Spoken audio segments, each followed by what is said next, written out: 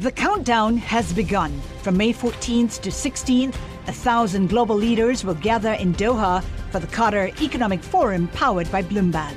Join heads of state, influential ministers, and leading CEOs to make new connections, gain unique insights, and uncover valuable opportunities in one of the world's most rapidly rising regions. Request your invite for this exclusive event at QatarEconomicForum.com. You're listening to Taking Stock with Kathleen Hayes and Pim Fox on Bloomberg Radio. Health savings accounts, what are they, who is using them, and what do they mean in the context of financial services broadly? We're very happy to welcome to the show now Begonia Klumb. She's the CEO of UMB Healthcare Services based in Kansas City, Missouri. She was recently named one of the 25 women to watch in banking from American Banker, and boy, they know who to watch in banking. She's joining us in our New York studio today. Welcome. Thank you for having me. So first of all, health savings accounts. What are they again for our listeners who perhaps don't have one, and how broadly are they being used now? Health savings accounts, or HSAs, are tax advantaged accounts, and they actually, So they are tax advantaged accounts, and they are coupled with high deductible health plans.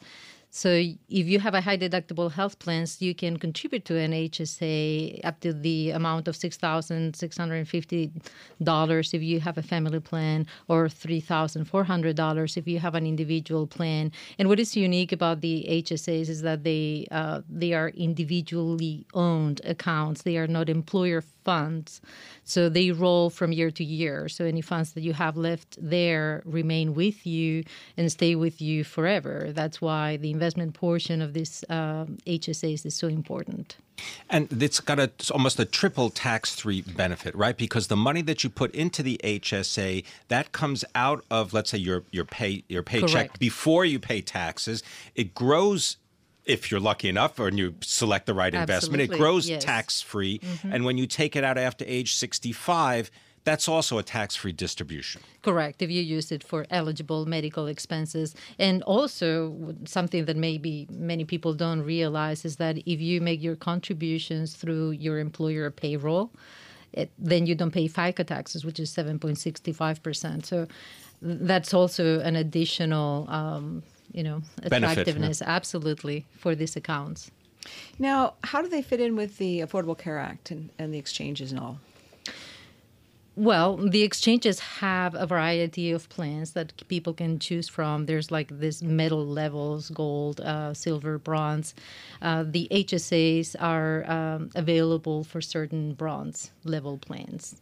And in general, I think that there's this trend for engaging more the consumer in their healthcare decisions, in their healthcare expenses. That has proven to be very effective for cutting healthcare costs in the country.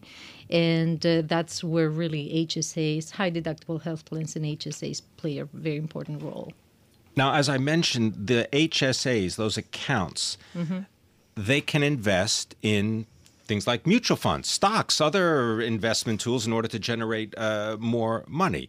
At UMB, tell us about the connection between figuring out what to invest in and the accounts that people may have and don't know what to do. Well, at UMB and many other HSA providers will have an investment option for your HSA dollars. And usually people will keep some cash portion, liquid portion in their cash account, so to speak, to cover the current health care expenses. And then the remaining that they don't expect to spend in the current year, they can invest. And, different providers might have different options. We launched last year HSA Saver at UMB, and this is a very user-friendly investment platform that was designed actually with the DOL ruling in mind, because at the time... The Department of Labor fiduciary ruling? Yes, the Department of Labor fiduciary ruling in mind. Since, we had the ruling out there for a while, we put in place something that is, again, very user-friendly and designed with the DOL ruling in mind. So very low fees, very transparent fees, no hidden revenue shares or 12B1 fees. And we have a set of 33 funds that have been vetted and selected by our trust department. These are low cost and low risk, obviously, mutual funds.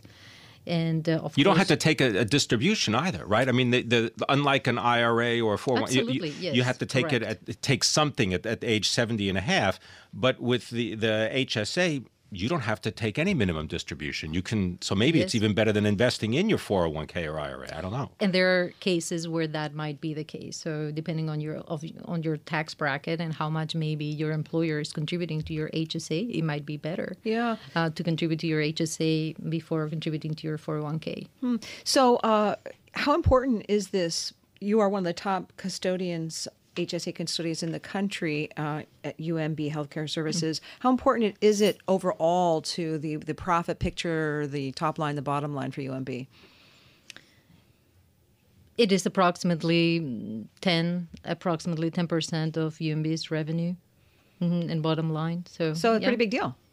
Well, yeah.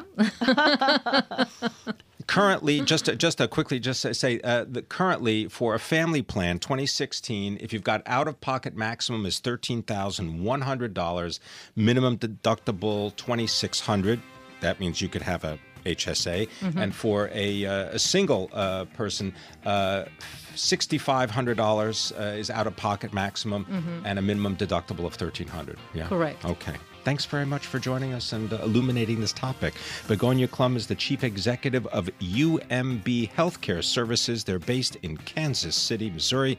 This is Taking Stock. I'm Pim Fox, my co-host Kathleen Hayes. This is Bloomberg.